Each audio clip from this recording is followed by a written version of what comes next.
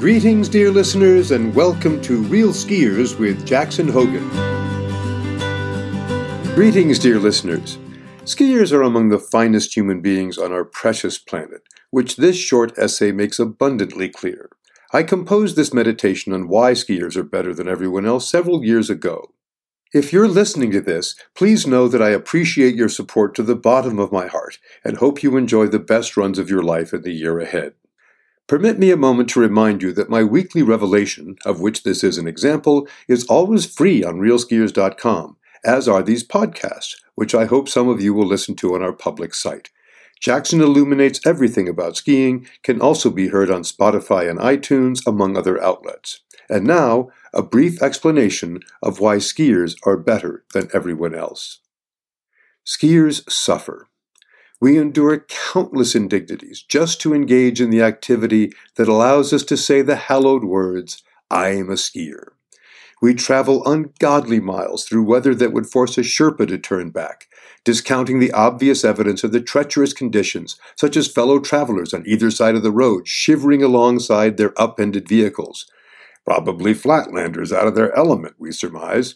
All the while declaiming that the visibility is fine, meaning there's a small hole the size of a $50 somewhere on the windshield that hasn't been totally overwhelmed by the frost on the inside and the frozen glop outside that rendered the wipers inert 100 miles ago.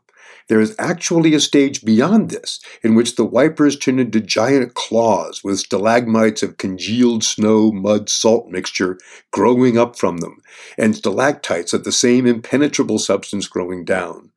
Grabbing the wipers while driving is good sport for a while, trying to snap the calcifying icicles against the windshield. When this exercise fails, one turns to God, maker of goggles, which the driver then dons, rolls down the window, insinuates head sideways out same, and continues on, matters well in hand. When asked how the drive was, we say, fine. We haven't even gotten to the ski area yet. There we will put on shoes the like of which no other sportsmen wear.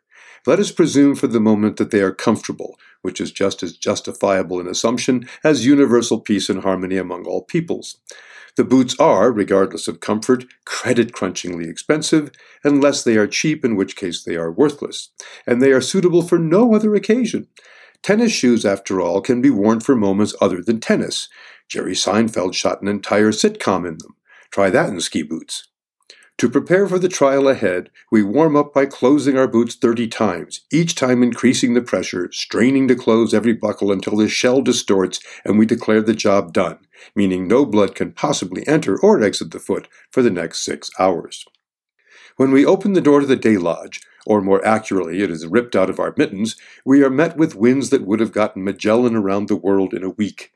We learn that the Uber lift isn't running, something to do with the 6-person chairs being slammed sideways into towers. It's hard to hear the explanation, due to the wind. Damn this stupid mountain. Anyone can see the weather is fine. Now we'll have to trudge up Dead Man's Spine from the top of Blue Rectangle Ridge, which causes us more agita than the exfoliating wind that greets everyone who so much as steps outside. Who else does this? Recreationally, I mean. Tennis players, up to and including the professional level, act more afraid of rain than the Wicked Witch of the West. Even football players, duly noted for their high pain threshold, stop the game when they can't see diddly. No one else ventures out into the absurd meteorological events we cherish except maybe tornado chasers. I've seen gray-haired skiers, their spines bent from a lifetime of labor, look out into a squall that would rip the mustache off a porn star and declare, "Weather looks fine." And the way we test our skills. No other sport parses their milieu with the fine blade wielded by skiers. We test ourselves turning quickly, kinda quickly, not so much and not at all, plus doing it upside down, backwards, and any combination thereof. We do it with feet attached to sliding devices independently or together, which we call snowboarding. We cook through fall line bumps that would send any X-Game biker to the clinic and launch airs higher than most experimental rockets fly, with nothing more propelling us than our imagination. Oh, and we can soar the distance of several football fields with our head between our feet or run across snow faster than anyone shackled to just shoes. And if we're so equipped, drop down and shoot the eyes out of an owl. To begin to match this measure of virtuosity, a baseball player, let's choose Barry Bonds for fun, would have to hold the bat by his butt cheeks and swing at released pigeons. Compare ski racing, for a moment, to the darling of the televised Olympics, figure skating. Frankly, how figure skating got past county fair status is beyond me. Aside from sundry efforts at mincing around, there is one dish on the menu, a spin, which can be multiplied several times to create the illusion of interest. Shrewdly, the sports doyens gave this lone move several different names: axle flip, toe loop, salchow, who cares, to break up the monotony.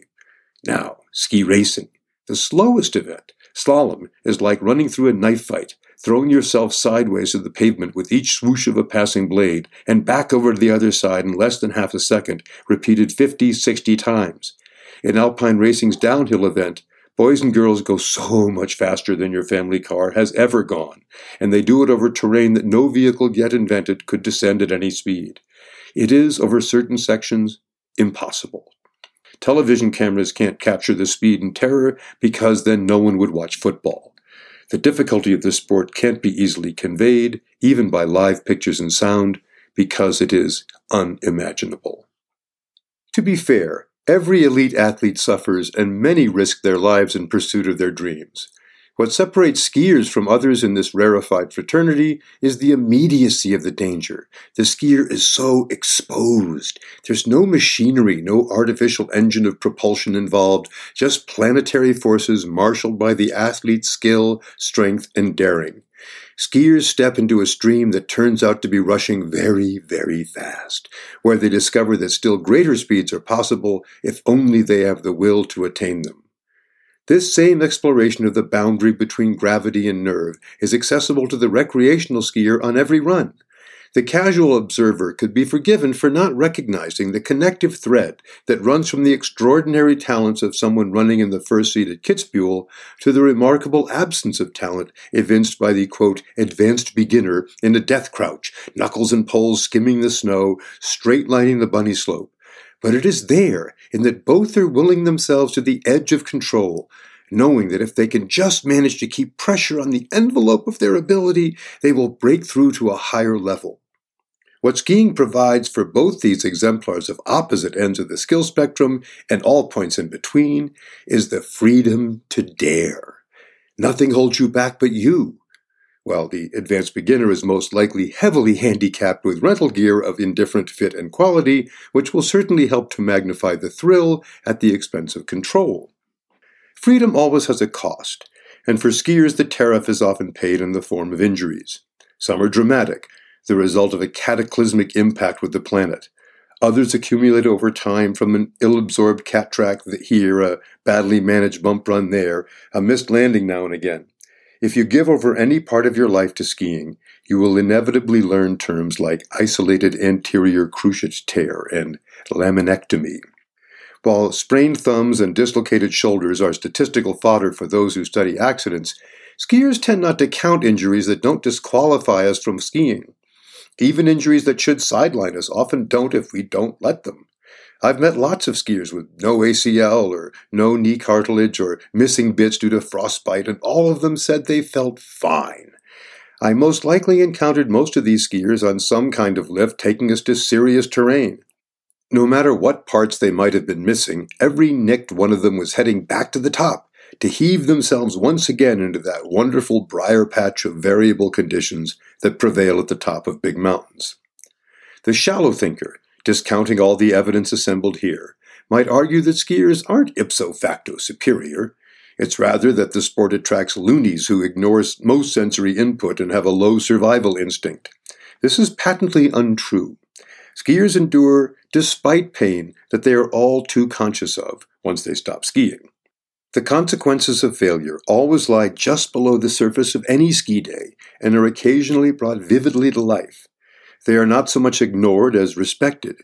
We discount the non-debilitating injuries and disregard the sometimes cruel whims of nature because nothing else in our lives can reach so deeply inside us, igniting a pure joy in living in the moment, of relishing the now, of serpentine shifts over the earth's fluffed-up skin.